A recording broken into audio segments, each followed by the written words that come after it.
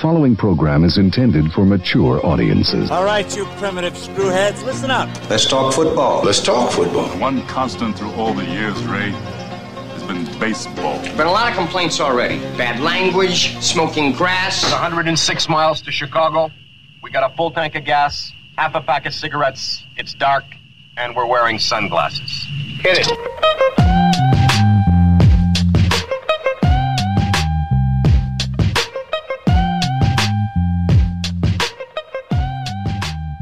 The Intentional Foul is back after a week on hiatus, and I don't know if we're going to have enough material to now carry this for a week to week with things kind of getting back.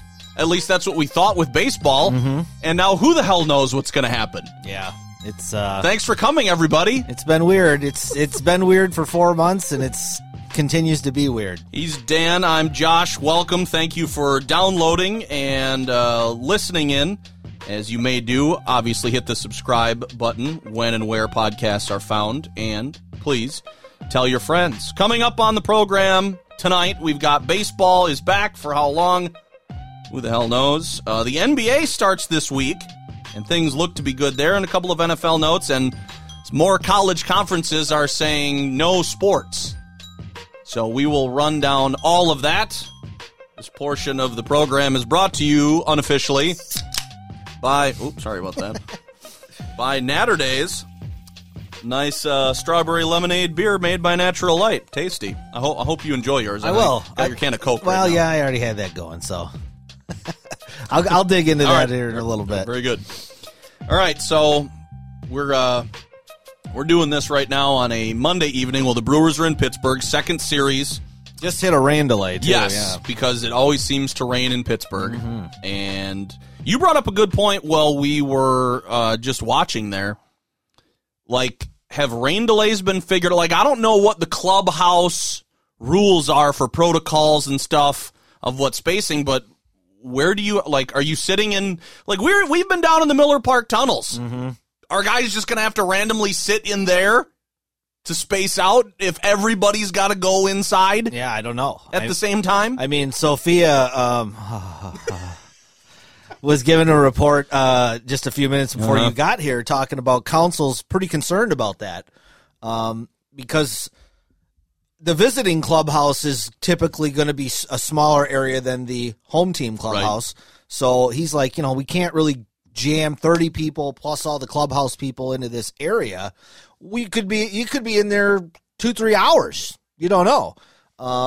Because unless it's like a monsoon that's going to last overnight, they're going to have to finish these games. Right. Or at least get to the 5-inning mark where they can call it a legal game. That's so right.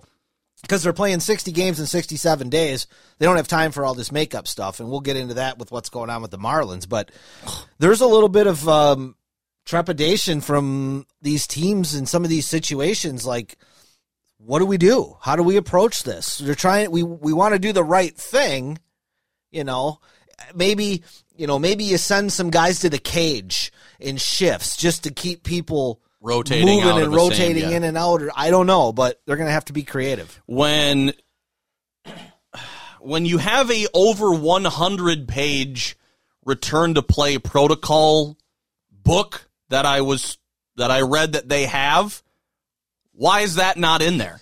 I don't. Wouldn't you think you would have covered everything by now? Hey, we have a mass congregation that we need to have because it's raining. How do you solve this problem? Do you send the home guys out to their cars? Well, maybe there is a form of a protocol, but every one of these stadiums is different.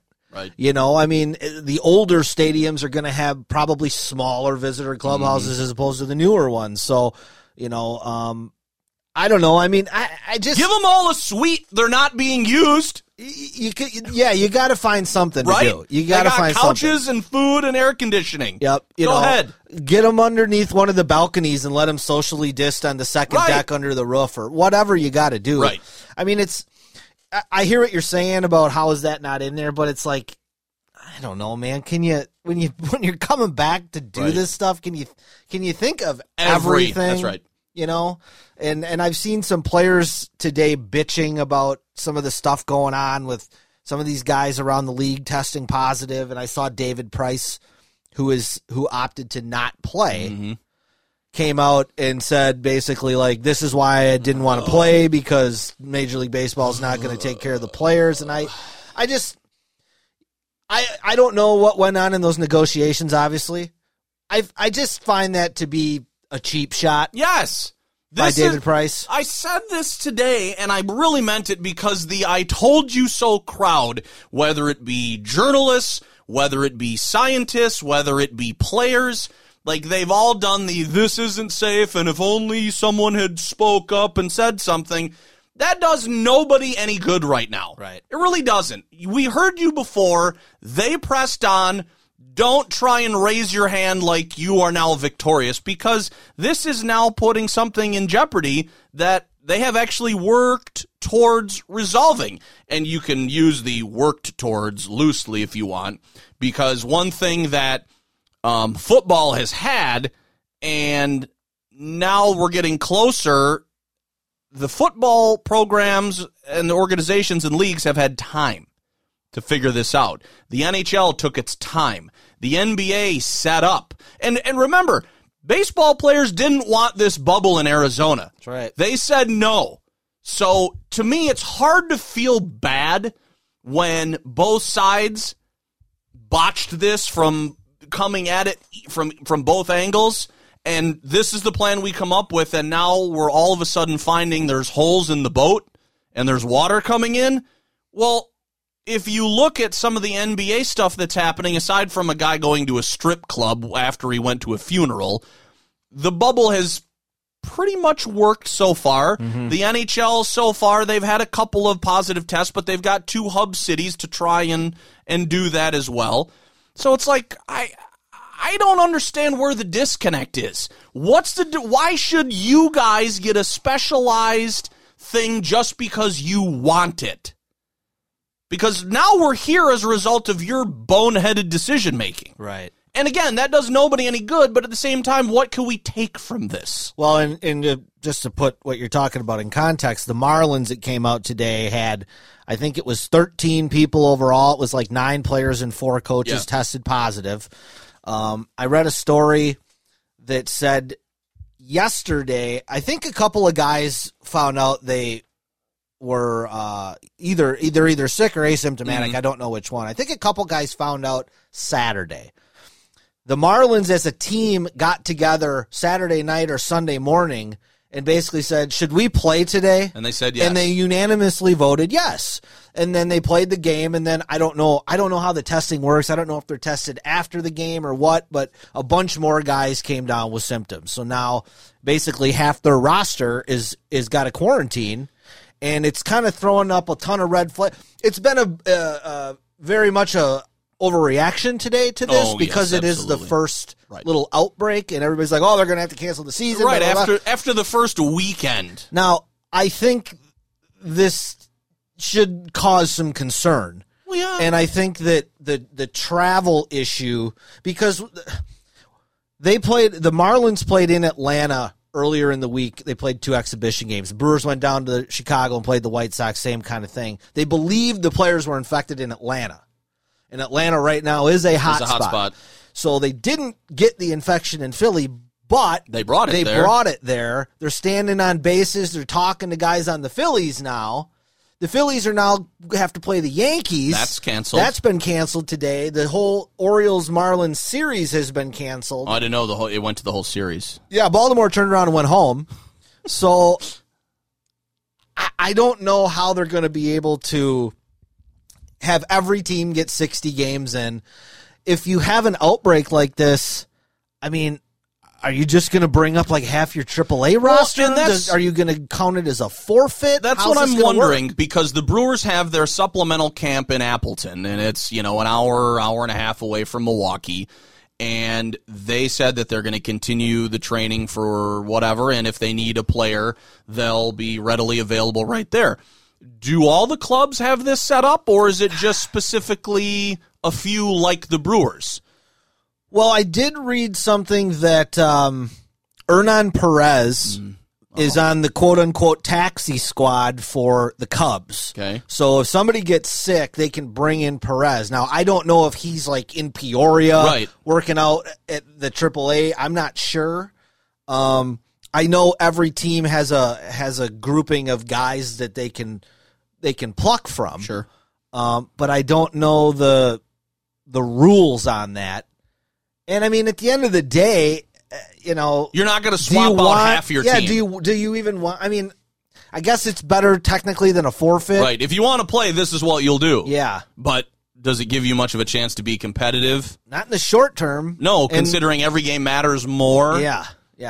So that's what's going on with the Marlins. I mean, I guess if it had to happen to any team, I'm glad it was the Marlins because there aren't any Marlin fans and they're not any good. No. So it's not going to really affect the balance of the league. I read something today that the Phillies players were very startled when they looked across the dugout at how loose they were being with closeness, handshakes, no masks, whatever. And then they learned that they had tested positive and they played anyway as well.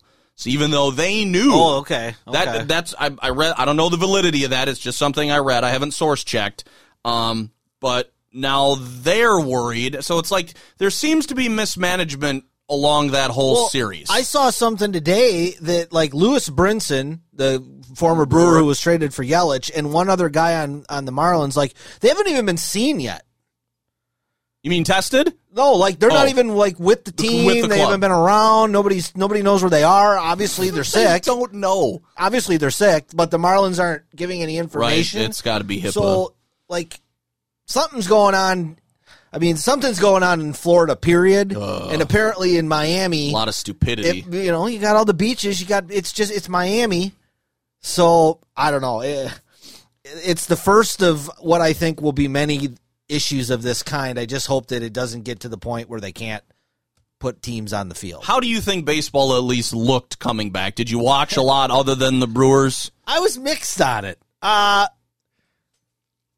Like the no fans in the stands thing in a baseball game really doesn't bother me that much. It's a little weird seeing nobody behind the backstop. On Saturday in the Brewer Cub game, and I think it was the Dodger Giant game afterward, I watched a little bit, like they were putting virtual fans in the outfield and they looked like off of MLB The Show, but like my dad thought they were real. He's like, did you see how they like put it must have been like from an old game? And I'm like, no, that was like a video game. Yeah. But I don't know. Like it looked kind of weird. I don't know, man. Like I'm fine with nobody being there. I'm fine with nobody being there really too. And I think they could do a better job of sprinkling in people. Right. Like there's still a lot of people there that are quote unquote working. Yeah. Like you could sprinkle a few of them in behind the backstop just to give the appearance of it actually mattering. Right.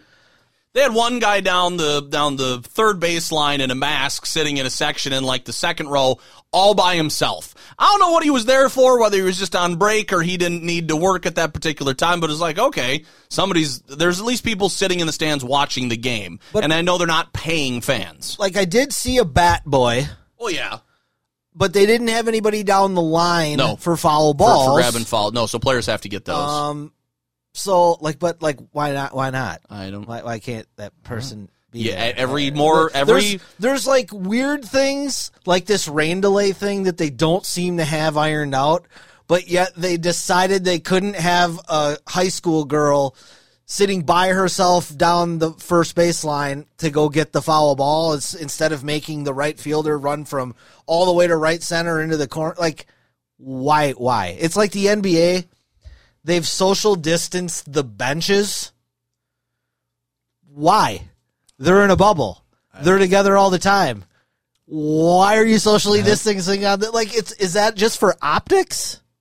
It's just weird. Like, some of the decisions are very bizarre. Another extra precaution, which I right now think you can't take too many precautions, and I'm sure adding a ball girl or somebody down the lines to feed. It's just an extra person in there that you have to test and make sure is okay. And if one person slips by and then all of a sudden something gets on the ball and then a player touches the ball, then you're all screwed. So you might as well just not do it. And right now, I think that's where we're at. For anything you don't need to do and you can get by with not doing, you don't do it. Yeah, I guess. That's because that's kind of where we are with this whole thing. Like, do you want this or not? Because you need to have the bare minimum of risk involved. And that doesn't include going to a strip club outside the NBA bubble, which was just an absolute... Like, if I'm the Clippers, I don't know, is this guy any good? Yeah, he's like one of the best bench players in the league. Okay, so if you're the Clippers, you can't just say, get the fuck out of here. No, they need him. Yeah. Because to me as a manager, that would be the first line. What the hell are you doing? And we can get to that when we talk about the NBA, but that was a headline, but you and I brought that up. We talked about it 2 months ago. Yeah, initially when you're going to have all these single thirsty guys in there, and how are they going to satisfy their urges? There you go. Guys to go to a funeral, going to get some boobs in the face on the way back. It's predictable at that point. But at the same time, if you're a general manager, you got to look at the guy, bring him in, and be like, what the hell are you doing? Yeah. Why are we here? Right. You're messing with this whole thing. Yep. And it's just like one of those things where you're like, you just need to go. You're putting everybody in danger. We can't have you. Maybe not. We need to win games. Yeah, that's why they're there. And that's what it's all about. I don't. And you brought up the whole rules that are in place and decisions that are being made. The whole mask versus no mask, either in the dugout or on the field. It's like we're in public. Some are doing it and some aren't. Well, that's not really going to work then. Either kind of everybody is going to have to. Like, what makes somebody okay to not? And then why does this guy have to? You know what I mean? Mm-hmm. Like, where are we with that? It's, like you said, it's very similar to society in the fact that we've finally reached the point in this country, we have too many freedoms. You can't tell anybody what to do. If Major League Baseball came out and said to the players, you have to wear a mask, the union would fight it. 100% guaranteed they would fight it. You know why? Because they can. Because that's what they do. So, and again, it goes back to like what David Price said. Don't point the fingers at these guys all the time. Point them at yourself once in a while. Go to your union head and say, no, listen, man, we need to all be wearing a mask. Tonight in the first couple innings of the Brewer game, somebody got on first, and the first baseman put his mask on, and the runner put his mask on, and the first base coach had his mask on. What the hell's wrong with that? When we see the Brewers go to Wrigley in April, what is Arcia wearing? A neck gaiter. Right. Covering basically everything but his eyes. Yeah. What the hell is the difference? Yeah, like a balaclava that goes all over his face and just has eye holes. I understand it's summer now and it's hot, but like you're only on the bases for a few minutes. As soon as you get close, up. As soon as you're away from everybody, down. If Lorenzo Cain's standing out in center field, he doesn't need to wear it. No. But if he's at first base and the first baseman's holding the runner on, then put it on. It's not that hard. Apparently it is. Well, but it's all about... Apparently it's difficult. It's all about people not wanting to be told what to do. And I just don't understand, because when you have these things in place and they are somewhat dependent on the completion and success of your season, why wouldn't you do these things? Because it's my First Amendment right to do whatever I want. That's the way that it is in 2020. That's the way it is interpreted. Can't even see me rolling my eyes so far.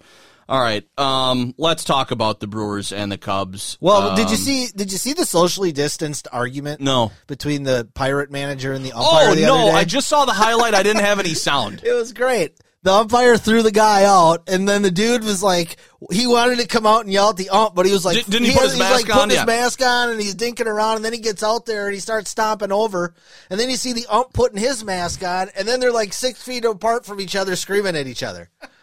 Like, what is this? Like, is this your neighbor you're yelling at? What the hell is this? Over the hedges? Yeah. That you can't get close, it was very bizarre to see. Very bizarre.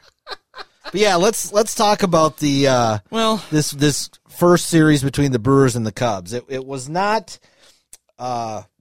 aesthetically pleasing to watch. That's for certain. You kind of hit it on the head by basically saying that this is a little bit of what you expected. Yeah. I mean, we talked about it in February and March when they were putting the roster together. I had some serious reservations, and most of them showed up in the first 3 games. The pitching is all right. It's not bad. It's not really good. I think it's kind of like most of baseball. There's really only about 3 or 4 teams that I have what I would say is really good pitching. Everybody else is kind of just hanging out in the middle, and I think the Brewers are in that mix. Woodruff can be really good. Burns and Peralta, they pitched in their 2 starts. For whatever reason, those guys they just don't seem to be starters. And I know the Brewers are in a little bit of a pinch. You have Anderson with the blister issue. You had Lauer who had COVID, and he was just coming back. So Burns and Peralta kind of got forced in that, and I understand that. But I don't know. Those guys just seem to be so much better coming out of the pen than having to go through a lineup multiple times. Mm-hmm. So the pitching kind of was what it was. I thought it was nice to see Knebel on Friday night come in and pitch a really nice inning. Then he came in yesterday and struggled, and I think that's going to be the way he is this year. Bobby Wall, same thing. He pitched a nice couple batters the first night, came in yesterday and struggled. Those guys are coming off major arm injuries, so it's going to take them a little bit of time to come back, because I think Knebel, he wasn't even supposed to come back anyway until, June. Right. So no, he wouldn't have started the season with the team. Right. So he's really, both of those guys are really just coming back off some pretty serious stuff. So I think just having Knebel especially out there, and he was throwing in the low 90s. He's usually bringing it up 96 to 98. So it'll be interesting to see if, as these games go on, if he can kind of ramp that up a little bit. But the hitting, man, is the issue. What was Hira and Yelich were 2 for 25, something, or 2 for 23 or something like that. And one of the 2 was Yelich's first homer, right? And then Hira had the other hit. Well, this is going to be, I think, a feast or famine offense. There's going to be games where they hit 4 or 5 homers and score 10 runs. There's going to be games like opening night where they get 3 hits and get shut out by a pretty average pitcher. And then yesterday getting shut down by basically a journeyman in that Chatwood or whatever the hell his name is for the Cubs. Right.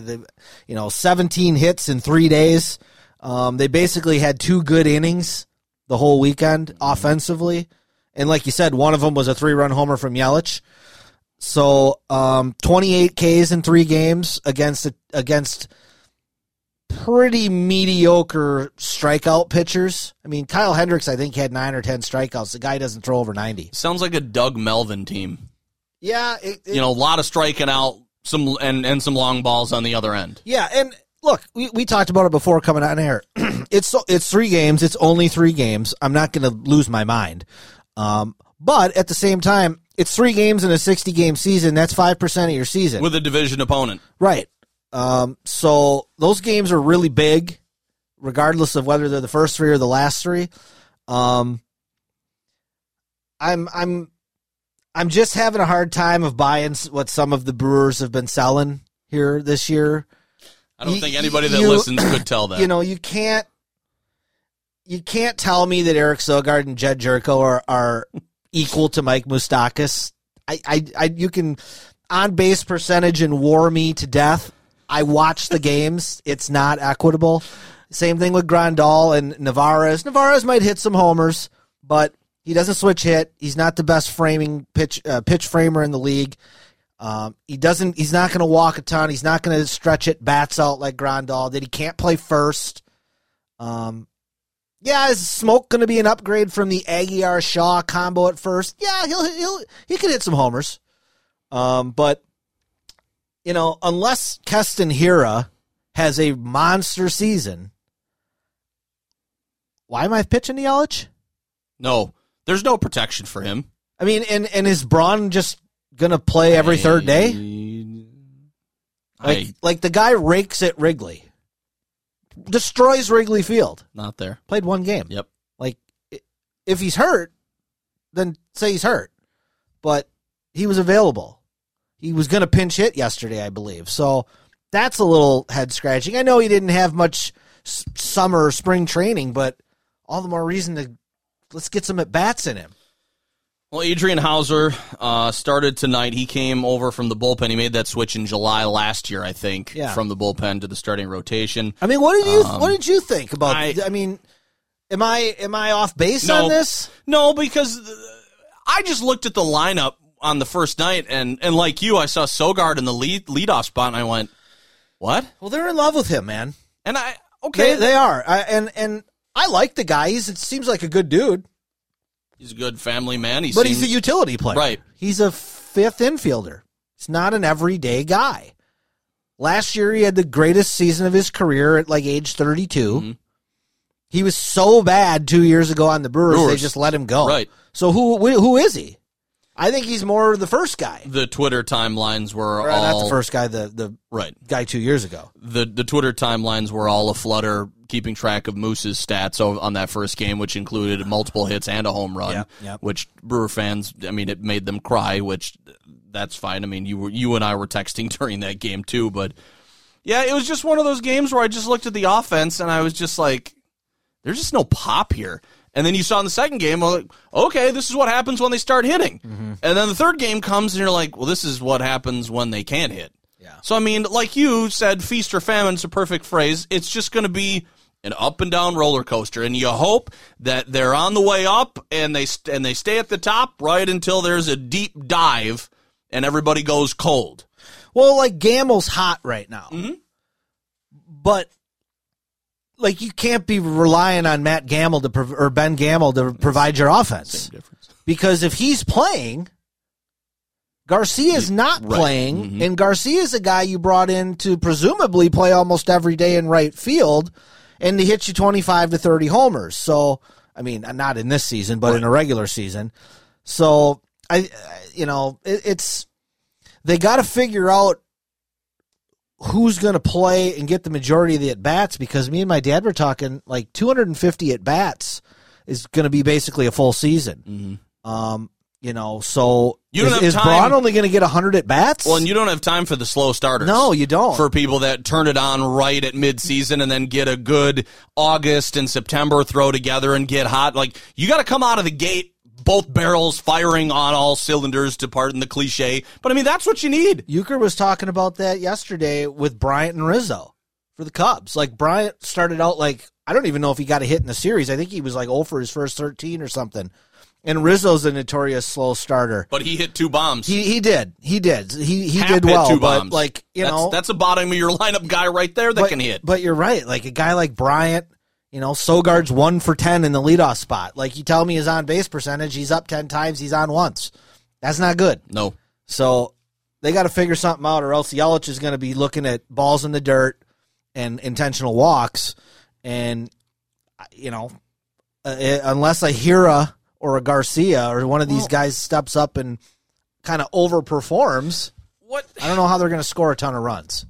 What do you do with Braun now? Because this is becoming kind of a thing in camp, and you don't have the luxury this year, and I guess this year is an anomaly, so you can't take anything from it, but he's been a notorious guy that doesn't really play. When he pushes himself in camp, he gets a tweak here or a pull there, and then he's out for a while, and then it's one of those things where it's like, well, he doesn't get many ABs. Well, you need guys like this in this type of season, and you need guys like him who have to produce. And now he's so banged up coming out of a couple of weeks of summer camp that you can't use him to his fullest potential. Like, that, you can't afford. I'm not saying you need to send the guy to Appleton or something like that, but if you can't depend on him, then who else do you have that you can depend on?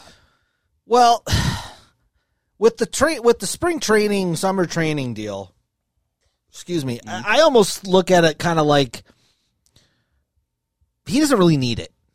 Like, I don't really think Ryan Braun, and he's even said it, like, I don't really need, like, 55 spring training at bats. Just give me, like, 10, and I'm ready. So him not participating much didn't bother me. I mean, he's 36. He does get banged up. There's really no point in playing him in these exhibition games. But now is the sprint. And unless Braun has already told them, I'd like to come back next year, this could very well be his last time as a Brewer. What the hell are you saving him for?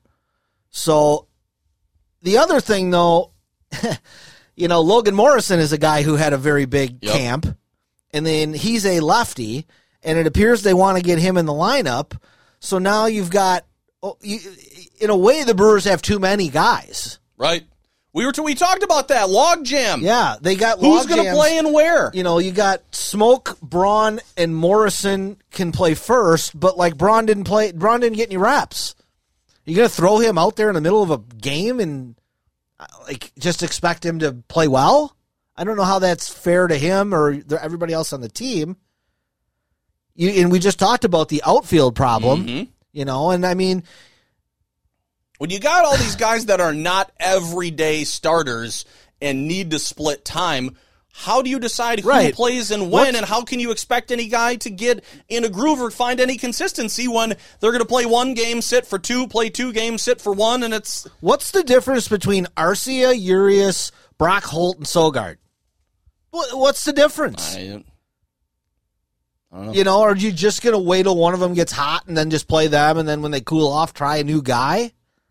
I mean, that's my concern. That's my concern offensively. It's like, how long are you going to ride Sogard in the leadoff spot if he's not getting on? Mm-hmm. How long are you going to roll with Smoke if he's not hitting home runs? So I don't know. It's going to be interesting to watch. I've been very interested to see how Council manages this year in this short schedule. So far, it's kind of been random. It's been, I'm sure that he and they would tell you, we're playing the matchups and blah, blah, blah, but I don't know, man. You got to sprint.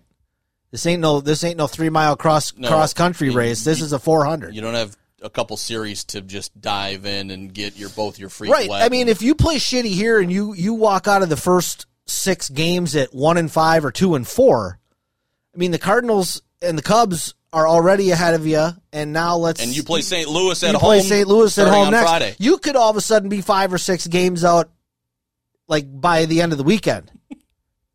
Right, with only 50 some more to go. 52 games to make it up. That's right. Or something like that. So there's not a lot of margin for error. Nope, there's certainly not. All right, we spent about a half an hour on baseball. Let's go to the NBA, where there is excitement in the bubble because games start on Thursday night. Bucks have their first game against the Celtics. That'll be on Friday. Game time's been announced. 7 out of the 8 games so far. The last game against the Grizzlies before the playoffs has a start time TBD.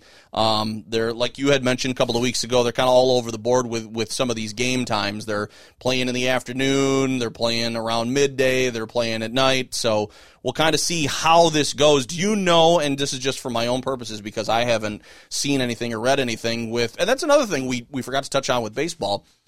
Did you listen to some games and watch some games, or was it strictly TV? I listened to some, yeah.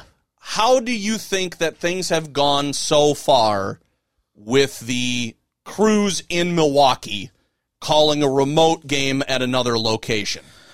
I thought it's been fine. That's what I think. Television-wise especially. I was listening to, I think it was yesterday or Saturday, but I think it was yesterday. I was listening to Uke and Levering, and their monitor went out.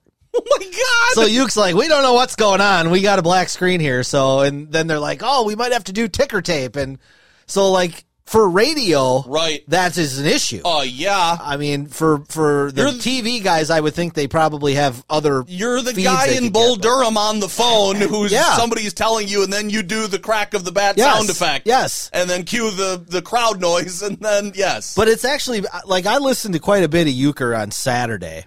And it seemed like, usually they go, Euchre does a couple innings, and then he goes up, take a leak, and then Levering comes in, and then sometimes Grindle will be in there. What I was listening, at least a couple innings I listened to, Euchre and Levering were kind of doing it together, which was kind of cool. Euchre was telling some stories like he always does, but you had Levering there to kind of play off it a little bit. And I was like, well, it's a little different. That's not how they normally do it, but I suppose they're just sitting there. It's just them. And nobody's there. Right. So you might as well do it together. Right. Yeah, Ken Sommerfeld was back there because he kept making fun of him as always. But Yeah, I don't know. I thought it's been okay. Okay. Yeah. Do you know if that's the plan for the NBA bubble? Are we going to get basically a bunch of cameras? I believe so. And then guys are going to be back at the Fiserv? Yes. Or a studio or whatever? Because they've done this with golf. I caught a couple of the scrimmages. I caught a couple quarters of the scrimmages on the Bucks app, and Paschke and Zora were in the Fiserv calling the game. Okay. It was a little clunky, not too bad. I'm not sure how they're going to do the national stuff. I don't know if ESPN is sending people down there. They have, like, individual reporters there, I know. Right. Like, Rachel Nichols is there, that Malika Andrews is there, but, like, is Van Gundy, Jackson, and Breen going? Is Reggie Miller and Kevin Harlan going? That I'm not sure. Velasquez from the Journal-Sentinel, I think, is there. I think so, yeah. So, yeah. So I was just curious about that from a broadcast standpoint. I think that the NBA has done a great job of making that look really good. Yeah. And luckily for them, the TBT, the basketball tournament that took place a couple of weeks ago, that they Marquette kind one. of got to use that a little bit as a guinea pig, I think, from a television perspective. They're doing some cool stuff behind the benches. They've got like a video board. I heard on a podcast the other day, they're going to do some stuff with season ticket holders. They're going to put them on the board. Like when the Bucks are, quote-unquote, the home team, it's going to be all Bucks stuff behind both benches. It's going to be their, quote-unquote, home game. It sounds like they're going to put some, season ticket holders up on the video board watching the game at home and stuff like that, just to try to kind of make it like there's people involved. Mm-hmm. But, I've watched a couple of those games too, and it's fine.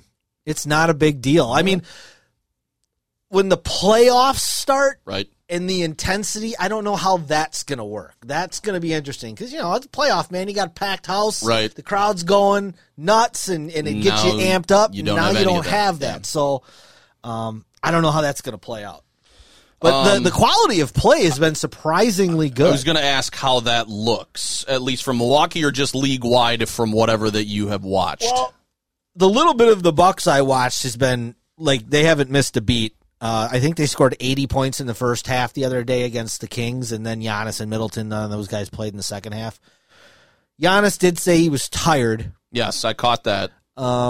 Which isn't too shocking because the guy's a maniac and he plays his balls off the entire time he's in there, and he hasn't played a game in 4 months. That's understandable. We didn't have a hoop either. Yeah, well, if you believe that you don't know me. So great when he actually said that. Yeah. That was so awesome. Just playing the media for fools. Oh man, it was good. But no, I watched a little bit of the Laker game the other night. Caught a couple quarters of a Portland. I think it was Portland Grizzlies.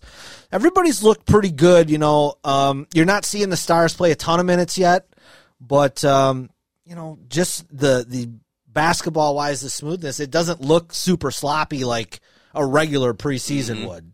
And I think that's probably because, in a regular preseason, you're trying to incorporate new people and set up the offense. Everybody here is it's already the same people, right. So it should be smooth. Connaughton and Bledsoe both tested positive.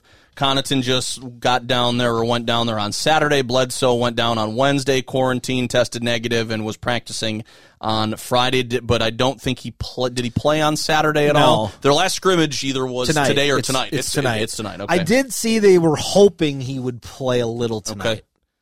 So you kind of got to give him a little time before the season starts on because after they play tonight, then they're off till Friday. Yeah. So we'll see. Connaughton, I don't know. He can't possibly. No, it's going to be a little bit for him. And yeah. Again, we talked about it last episode. The Bucks are going to use this 8-game seeding time just to kind of get right, try to get healthy, get guys in the right spots because they only got to win 2 games to secure the 1 seed. So.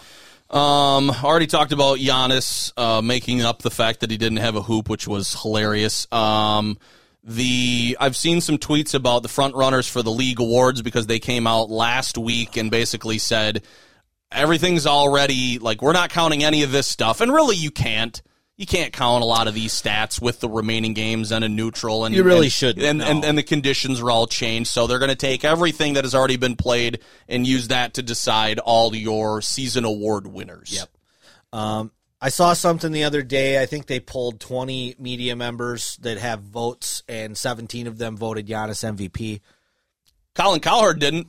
Well, no, but it's hard to talk with LeBron in your mouth, which is surprising that he can do a 3-hour radio show once in a while. But yeah, I mean, the LeBron case is he's 35. They have the best record in the West, and he's playing a new position. My counter to that is, I don't care that he's 25. It's not a Lifetime Achievement Award. Yeah, he's the best team in the West, but he plays with another top 6 player in the league in Anthony Davis. And everybody's hung up on he's playing point guard and he's leading the league in assists and like how that's like such a big deal. He's been playing point guard since the first year he went to Miami. Well, second year more, but he's been playing technically point guard for about the last decade.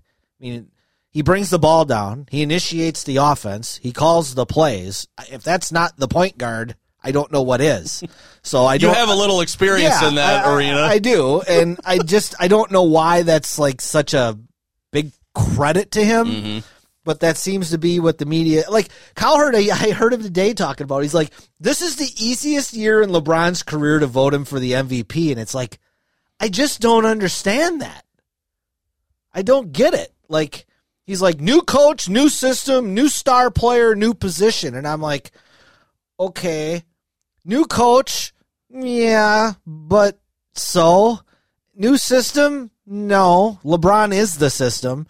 He's playing with Anthony Davis. Like, oh, geez, what a horrible thing to have happen to you. What a challenging addition to the team. You get to play with the second best big guy in basketball behind Giannis? Wow, that sucks. Tough.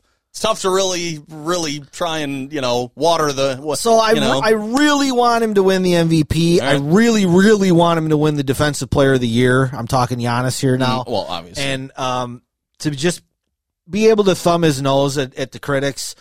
But if they don't make the finals and he wins those, he's going to take a lot of shit. And it's going to be Giannis has to leave Milwaukee. Chris Middleton and Bledsoe aren't good enough. Yada, yada, yada. Go fuck yourself. That's my final answer. Okay, that was good off of the death of Regis Philbin. Thank you for that. We already talked about the quality of play, finals or bust for the Bucks. The guys that are breaking the bubble rules, and we touched on this a little bit. I mean, guys have to go for a variety of reasons to do any number of family things. The guy on the Clippers, and what's his name? Lou Williams. Lou Williams. He had to go to a funeral. Mm-hmm. Fine. You come back, and I would assume that he would have had to quarantine anyway? I think those guys, when they leave like that, they have to test daily while they're gone. Oh, okay. And then I think the quarantine when they get back is only like 4 days. Okay. So now what is it up to that he visited a strip club afterwards, and you got the other dope last week who went to go order some food off campus? Yeah. So Lou Williams went to Magic City in Atlanta, which is like a famous strip club. Allegedly, they have the world's greatest wings.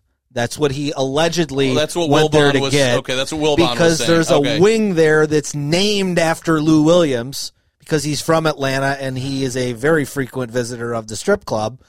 Of course he is. What I thought was hilarious today, when I watched a clip of First Take, a clip of Undisputed, a clip of The Jump, and I saw Shannon Sharp, Marcellus Wiley, who was on The Jump? Oh, Tracy McGrady. I saw all these guys saying that this wasn't a big deal. They're like, he was excused to go to the funeral. Once you're excused, you can't stop living. And it's like, no. This is why they're having a bubble. Yes. It's so you don't go out and go to places and then drag this shit back in and screw up everybody else. And burst the bubble. It's one of the most selfish things. Yes. And then Lou Williams, and then he's on Twitter today calling out Kendrick Perkins, because Kendrick Perkins was one of the few former athletes that I saw call out Lou Williams today for being an idiot. He's like, dude, you've been in the league for 15 years. You're smarter than this. You're supposed to be a team leader. this is one of the reasons why I feel very good about the Bucks.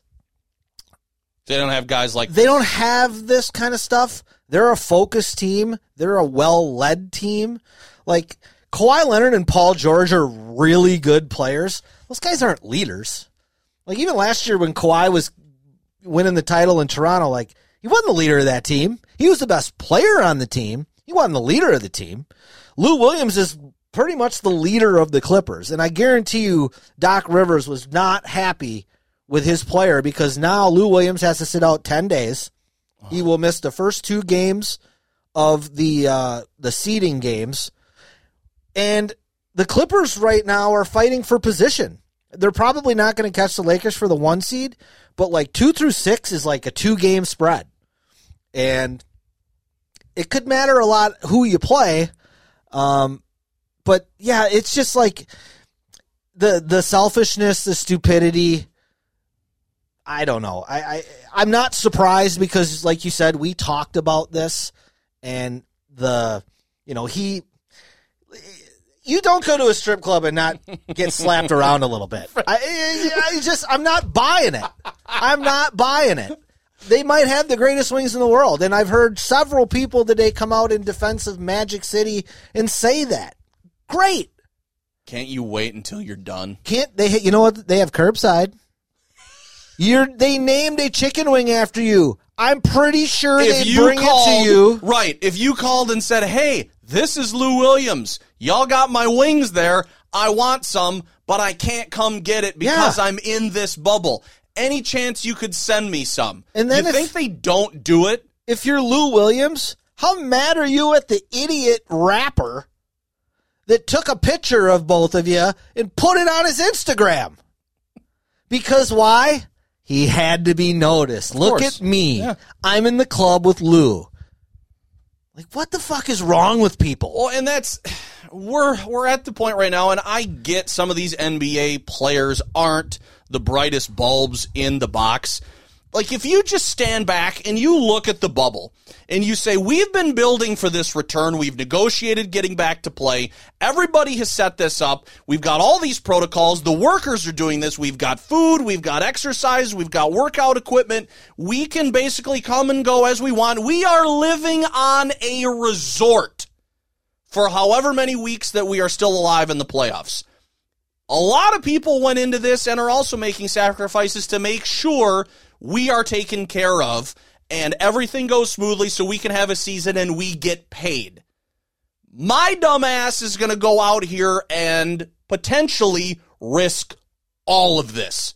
Like, you don't... Billions of dollars. You don't... I don't think they some people do. I shouldn't say that. I shouldn't say a blanket statement. Some people don't realize the monumental risk and responsibility that comes with being these players inside this bubble and not breaking all these protocols for putting everything at risk that has been set up to make this work. Because if you look at the landscape of sports, this NBA bubble is probably the best job that sports has done right now to get back to play safely and has the best chance right now to see the end of their season. Right. Because right now, you don't know with hockey. It's supposed to start this weekend. They have kind of a good setup going. They're into phase 3 or something like that, and they're all going to be moving. I think they were starting to move to their hub cities yesterday. And then baseball, who knows? Everybody right now is fearful of college football knocking off non-conference games, and, the lower divisions just saying, forget fall sports. Yeah. So you're just kind of waiting for the more dominoes to keep falling. And now, the NFL finally, last minute, just like baseball, has agreed to a couple of protocols. They don't have the time to set all this stuff up before training camp begins at the end of the week and people start reporting. How are you expecting to play a contact sport when you can feel free to travel around all these different cities and each team has a different set of protocols? I don't know. I don't know. So it's like, you got to step back and look at what the NBA has done and accomplished, and I'm not the biggest basketball guy. It's damn impressive. It really is. It is. When you look at the They've whole... They've done a great job. Yes. So, for somebody to be that stupid, I don't have any time for that, and that's why I know we talked about it at the top. if you had the luxury of being a coach of saying, you put everybody on this team and really everybody in the whole league inside this bubble at risk. Go home. We don't have time for you, but you need to win games. Yeah, and it's I wish business. that the Clippers weren't a title contender. Right, because that would make it easier. Because that would make it, I would have loved to have seen the league tell him, go home. Right. Not the Clippers. The league say, sorry, man, you got to go. Yep. You know, if he's on the Wizards or the Nets, just bye. Set an example. But they're not going to do that. No. They're not going to do that to the Clippers because they're a title contender and Steve Ballmer's a gazillionaire, and that would just be bad for the league. But, yeah, I don't know. We Just can move on stupid. from that. Nick's hiring Thibodeau. I don't Yeah, know. I mean, he's got the 11th best winning percentage of an active coach that's played over that's coached over 500 games. He got a 5-year contract. He'll be gone in 2.5. It's the Knicks. They suck. They're poorly ran, and they have a jack off for an owner. Nobody wants to play there. It's a dead end job. But they keep hiring GMs who suck. Yeah. It's because they got a bad owner. So it's a dead end job, which is kind of crazy because it's New York.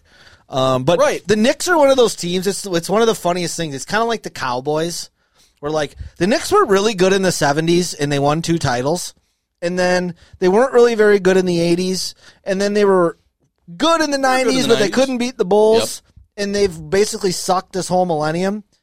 But everybody treats them like they're this like Royalty. historic franchise that everybody wants to go to, and it's like, well, yeah, they play in a cool arena, but other than that, they haven't won a title since 1973. So The Bucks won one in 71. They were in one in 70. So it's like, why are they? I mean, New York City has the playground legends, and like I said, they have MSG, but like the Knicks is a franchise? is the only cure for that is just to get new ownership, to have new things in place, new management? No, you got to get a star in the draft. That's what's got to happen. You got to get a LeBron, a Duncan, a Shaq. You got to get somebody in the draft that doesn't have a choice. They're just on your team, and you got them for 7 years, and now you can build around a guy. Where have they been in the draft the last few years? They've never had the first pick. Not been able to get that. They're always like 4 to 10 because they always screw. And it's very Knicksy of them to do this. They fuck up tanking.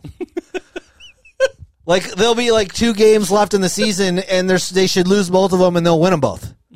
That's just the way it's gone for them. So. I don't know. Thibodeau seems like a good coach, seems like a good guy. A lot of people in the league like him, but I just think it's going to be a very short-term deal. Okay. So. All right, let's move to the NFL. Couple of notes before we get out of here and talk about a couple of college sports, kind of folding up shop for the fall. In the NFL, Jamal Williams traded to Seattle. And Seattle, did they give him 2 number 1s? I don't know who the Jets GM is, but he fleeced the shit out of Seattle. They got 2 number 1s and a starting safety for Jamal Adams, who didn't want to be there anyway, and everybody in the league knew it. And yet he was still able to get that much. So that's a weird trade for Seattle. Yeah, a little desperate. Well, but if you're going to make a trade like that, wouldn't it be for offense? Right. Is that safety going to put you over the top? No. Because that defense has, after they were so top tier for a long time and just murdering everybody, they've kind of gone steadily down. They're not terrible by any stretch. But this is the shit that drives me nuts about the NFL. And I've watched it in Green Bay for the last 10 years with Rodgers. And Russell Wilson, whether you love him or not, he's one of the 5 best quarterbacks in football, and he is in his prime. You should be doing everything you possibly can to surround him with people the way the Chiefs have surrounded Pat Mahomes. But instead they're focusing on defense. But instead they go out and they trade 2 first-round picks for a frickin' safety? If you're Wilson, what do you... He's like what, maybe the best or second or third best safety in the league? Pretty sure that's called. What does he add you? 1 win? Max? Right. So instead of winning 9 games, you win 10 games? Like, I don't get that kind of philosophy that these football teams have. It's like, it'd be like you have Shaq, and you're like, you know what would be a good idea? Let's go trade for Ewing. No, it's like, no, actually you should go get some perimeter players because you've got the best center. Right. You don't then go get another big dude. You surround him with that's right. talent. And for whatever reason, Seattle goes the defensive route. I don't know. Just bizarre to me. Strange trade. Jets made out like bandits. And Le'Veon Bell was taking shots at Adams on his way out, apparently questioning his loyalty. I didn't see any of this. Well, Jamal Adams recruited Bell to the Jets. And that's what Le'Veon Bell's like, well, wait a minute, buddy. You are the one that told me how great it is and that I should come here. And then 12 months later, you're screaming to get out the door? Did Adams have any response to that? Yeah, he said, I'll see you week 14. And God. Bell wrote something back like, all right. We talked, they talked on the phone, but they're still tweeting at each other because that's what little girls do. And they hashed it out, quote unquote, but like, but he still called him a liar in the next tweet. So, I don't know. These guys, they're all a bunch of little divas. They all think they're way more important and valuable than they really are. It's across sports. And it's gotten worse. It is. All these organizations. When you're getting we've talked about it. When you're getting your ass kissed when you're 10. Hard not to be entitled when you get that right? far down the line. And then all of a sudden somebody starts throwing millions and millions of dollars at you. Ain't nobody can tell you nothing. Ian Rappaport tweeted today that the Packers are said to be one of the few teams in on Minnesota Vikings defensive end Everson Griffin, and I haven't taken a look at his contract is he going to be an impending free agent? I don't know. I don't follow the Vikings that close. Your wife does, though, right? Yes, she's pretty she wouldn't. She wouldn't. She doesn't know the contract situations of the D line of the Vikings. I could probably tell her who Everson Griffin is, and she probably wouldn't know because he doesn't play offense. Oh, sure. So that's how far that. Did you goes. see that video that the Vikings did with Kirk Cousins where you did see that? They had like a contest. You could take a clip of Kirk Cousins throwing a football in the game, and then you spliced it together with a clip of like you catching the ball. Well, the one guy did it, and they had Cousins throw the ball, and he was running like a sideline out, and it just showed the football going like 30 yards over his head. It was hilarious. I got to go back and I got to watch that. Yeah, it was good. I don't know how the Pack, like what Griffin's going to command for salary-wise. All I know is that they have a bunch of free agents coming up at the end of the season, and I don't know where he fits on that defense, if he can be signed, if they make some tough decisions to let one or two of these free agents go. Kenny Clark is in there, Bakhtiari's in there, Aaron Jones is in there, so Kevin King is in there. Those are some pretty... Jamal Williams, which I think you can probably kiss him goodbye now that they drafted A.J. Dillon. But it's one of those things where it's like, really? Now you're going to talk about adding this guy? I always hate when those kind of little stories trickle out, though, too. Because, like, if they don't sign him, and let's say he goes to the Niners. Not active in free agency. He goes to the Niners, and then he ends up having 10 sacks and has a good game in the divisional playoff, and they knock the Packers out. People will be losing their shit, but it's like, well, yeah, but you weren't going to pay him $8 million to be a backup because he's probably not going to start for you. Right. And he's probably thinking to himself, I'm not a backup, I'm a starter. So sometimes... a team will get linked to a guy, and then they don't go there for a lot of reasons, and then the fan base loses their mind. Well, more things with the Vikings is that apparently over the weekend, their coach Mike Zimmer said he talked to Dalvin Cook, and Cook has every intention of holding out for training camp, and Zimmer says, oh, no, he's going to be here on time, and then Cook's agent came out and says, those two never had a conversation. That's not true. He's not going to be in camp on time. What are you talking about? So I don't know what's going to happen and who's going to report and when. Can anybody just not answer the question anymore? Can you just how about just don't talk? Right. What a novel concept. Take the Cam Newton approach. It's the only time in my life you'll ever hear me say that. Did you see that when he got off the plane in New England and they tried to interview him and he's like, look, I'm a Patriot now. I'm not going to be doing a lot of talking. And it's like, that would be fantastic. Put the fedora away, too, while you're at it, and the purple scarf. That's right. Act like a football player, not a runway model. Maybe you'll have a little bit more team success. Right. But Jesus, why? If you're Zimmer, why are you coming out and saying that if you haven't talked to him? And if you're the agent, why are you refuting it if it did? You know what I'm saying? Like, I don't know who's lying here. No, but me neither. I don't know why the agent would be when you work for the player, and I don't know why the coach would say something like, that's easy for one or two people just to say not true. I mean, does Zimmer have personnel control? Right. Maybe that's why he felt the need. I don't know, but maybe he's just trying to be positive in this whole thing and like, oh yeah, we're gonna have our whole team, sure. I don't know. I have no idea. But I think what we really should be examining is what's happening across baseball and whether that has ramifications on football, because you and I both said a couple of months ago when this whole thing started and everybody was putting off what they were going to do and what their plans were, and both of us said, well, football has the luxury of time, and they have now seen that luxury dissipate, and they've taken it to the last week before rookies were supposed to report for intake testing, and they still didn't have agreements on protocols until late last week, and then they finally got them, and then rookies started to come in to get tested. Veterans are supposed to come in at the end of this week, so it's really hard for me to believe that all these protocols and what they were talking about as late as early last week are all going to be in place, and everything's going to be safe for them to conduct training camp. Isn't this weekend like usually the Hall of Fame game?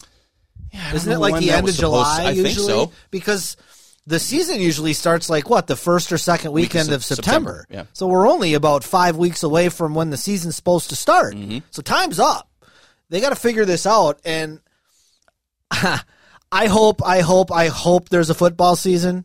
I don't know how the hell these guys are going to pull this off. Baseball, I think their biggest concern is traveling. I think anytime you get into a frickin' tube with recycled air and you're flying across the country with pilots and stewardesses and all this other shit, that stuff you can't control, that's going to be a problem. Now, granted, a football team, there's less travel, but there's still travel. So, you know, do teams change their travel schedules? Is that something that happens? Like if the Packers and the Bears play on Sunday night, do the Bears just drive up Sunday morning instead of coming up Saturday night and staying in over? A hotel? Maybe right. maybe do something like that. When the Packers play the Lions, do they find a way to spend as little time in Detroit as possible? I don't know how that's going to work, but it seems like it's going to be an issue, and I just don't know how they're going to navigate this. I don't either. And I'm hoping beyond hope because, I mean, I've talked about it on the radio. You've seen stuff at the basic level, high school, college. They've chipped away and tried to minimize risk as much as they could, and it's now come to the point where they've shrunk things down so small and tried to get circumstances and situational, atmospheres that they can control, and they can say, well, we're doing everything this way for our cluster, our conference, our division, whatever you want to call it. We don't care what they're doing, but if they're doing something different, they're not allowed in ours because we don't know what's going on. Right. So we don't want them in here, and that's why they've knocked out a lot of these non-conference games in college, except for the Big 12. And the Big 12 actually moved up one of their games a week earlier before Labor Day. Like, we're not starting later, we're going to start earlier. Good luck with that. But it's like you've chipped away as much as you can with this, where you've only got one thing left, and that's just to shit can it all. Yeah. And I don't know how close we're going to get before that decision's going to have to be made. Well, I don't think there's any way the NFL season doesn't start. I think it's going to start. They're going to try to play regular season games. What happens if there's But it's week 2, 3, 4. That's when, because week 1 you can manage it. It's the successive weeks that's going to be a crapshoot. What happens if it's like the Marlins and somebody has an outbreak in training camp and half your team's gone? I don't know. What happens if somebody gets sick? What happens if somebody dies? Maybe if somebody gets sick, maybe there's some kind of way they could do something with the bye weeks. I don't know.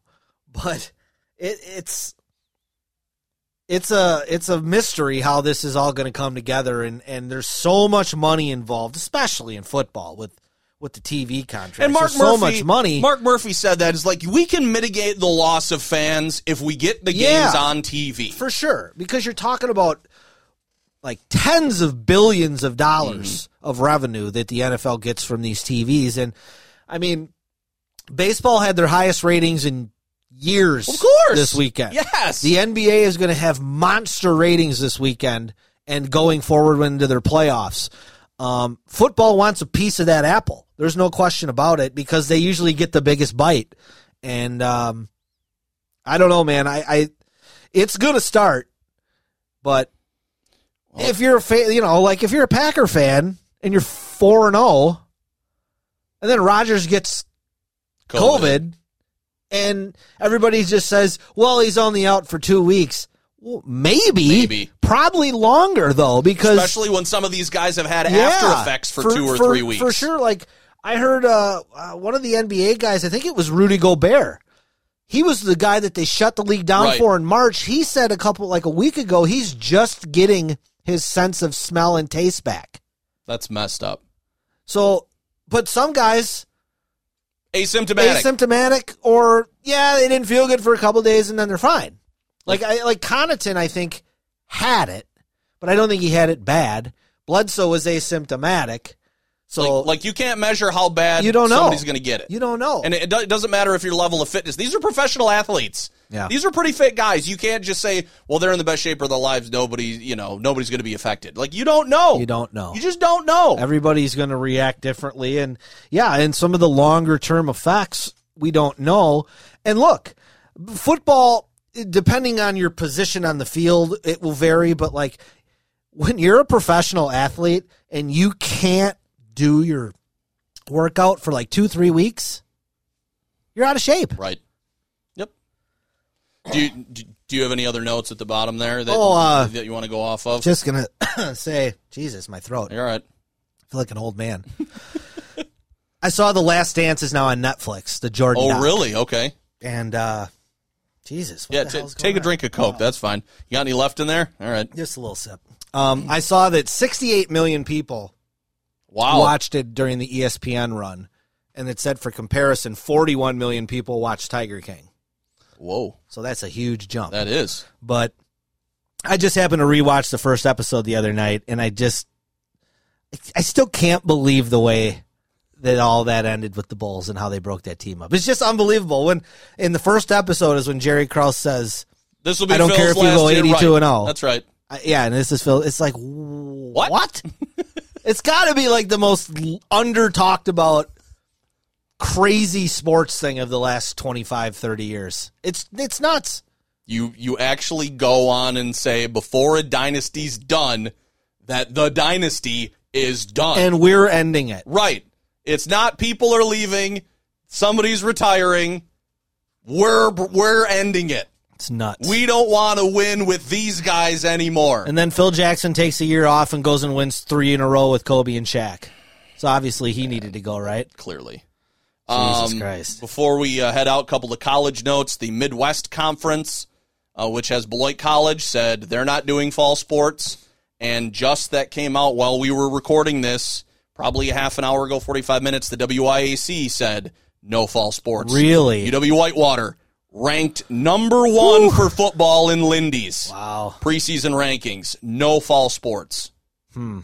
Well, hopefully they can get something done in the spring. They said they're going to try to play some games in the spring. I don't know whether because at the college level you won't have as much crossover as high school. No, because you're there for a specific sport. Right. No, you're exactly right. I was wondering this about high school. Like if you're, like when we were in high school, guy in your grade, Phil Schneider, who was a starting O-lineman for you guys, but he was also one of the best shot and disc throwers in the state. Came in first in conference, went to state, So if they move football to the spring, which is smack now in the middle of track season, are they going to make the kid pick?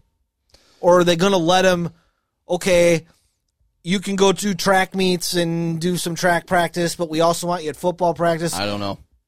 And then at that point, it's like, well, if we don't have a vaccine, how's that a good idea? I talked to our pediatrician for the girls. We had their appointment last week, and he is basically like the go-to head cheese in Mercy Health System, and he was my doctor when I was growing up. Dude's been around for a while. And I said, because we were asking him about schooling, what do you think What's your gut feeling? How do we? He said the thing's starting to mutate now. We're starting to see little variations, so it's harder to get a control on how you're going to get a vaccination for this thing. He said what it's probably going to end up being like is a flu. So you get a vaccine, it's not guaranteed to keep you, but it's going to lessen the effects if you do get it. Right. And it's not going to make it as lethal. But he's like, there's, like right now, my gut feeling is this is still going to be around and prevalent in March. And I was like, God damn. So we're a crimp in our basketball season too. We're signing up our girls for online school to start, and then if things are hopefully better at semester, maybe we'll put them back in the building. And I'm starting to get, opinions from everybody else. So you want to see this guy right here hit rock bottom. Give me a whole frickin' basketball season of not being there. Oh, that would be awful. Really? Because you're such a treat to work with at some of these games when we double dip on a Saturday. Well, some of them are horseshit. You've already been working. Yeah, some of them are horseshit, but you're still paying me to be there, and we still have a good time. And we still could go to Rocky Rococo's occasionally, or Chick-fil-A. It's still fun. It's better than watching reruns of The Big Bang Theory every night. But oh man, so I don't know. There's some more high school conferences that are going to meet, and I don't know what's going to happen with Craig but the Big Eight's not going to do anything. Craig and Parker in the Badger Conference. Wanakee's already knocked out both their non-conference games. They're going to just do a conference schedule. I don't know if that's going to follow suit. I don't know if the Badger's going to follow the Big Eight and say, you know what, just forget it. I don't know. But I'm looking down the barrel of I don't know when I'm going to be able to get into a gym, a press box, or whatever anymore. I have no idea. Well, somebody said to me the other day, if we do basketball games, they're going to have to put plexiglass between us. And I'm like, ain't nobody going to do that. They ain't going to build that or pay for that or install that. We can't even get a table and chairs someplace set up reliably when we do go there. No. Now they're going to build us something? No. Not a chance. No. Imagine anybody at La Follette. You kidding me? Christ. No. We can barely get our shit plugged in. That is a good place to end the intentional foul. You got more? Did you see, before we go, did you see... Do I need to kill the music? Yeah, kill it for Cut the music. All right. Did you see this Mike Tyson comeback thing? Yes. Against Roy Jones Jr.? Roy Jones, yeah. Like, is it 1994? It's a good question. I mean, like, in 1994, that would have been like the greatest fight ever. Oh, for sure. Pound for pound, Roy Jones was amazing. Yes. And Tyson was just an animal. Yes. But, like, now it's like Tyson, what I hear, I think George Foreman was like 47 or 48 when he fought his last fight. Mm-hmm. Tyson's 54. Yeah. He hasn't fought in, what did it say, 15 years? Yeah. Something like that. But, I mean, the video started to leak out a couple of weeks ago. His pot business must not be doing well. Because otherwise, what is the point? I saw this today. He's actually back on speaking terms with Don King too. There you go. Because apparently that was a problem. Well, that'll happen when a guy steals all your money as well. But and I was thinking, and I talked about this on the radio when the fight was announced. Like, I remember his first fight back. Do you remember that? Oh, Peter McNeely? Hurricane Peter McNeely. Yeah. Dude took a dive in the first round. We got together at Jason Searcy's house in, like... Oh, there's a name for that. I know. And, like, we had probably a dozen of us, and we all chipped in a couple bucks, and we were going to watch the Tyson fight. Worst money you ever spent. Yeah. It's like watching the Great White Hype against, It was terrible. What Irish Terry, whatever his name is, against the Damon Wayans character. Right. And it was like 37 seconds, and that's basically what this is, what Peter McNeely, what is this going to be? It's going to be Goldberg against Scott Steiner. Two guys that can barely move in the ring, not sell anything, and you know what? I bet pay-per-views. It's even worse than that. It could be Hogan Nash. Oh. But I bet pay-per-view money. Oh, yeah, people will buy it just because of the interest of, like, yes. I want to see Mike Tyson right. trying to knock people's heads off again.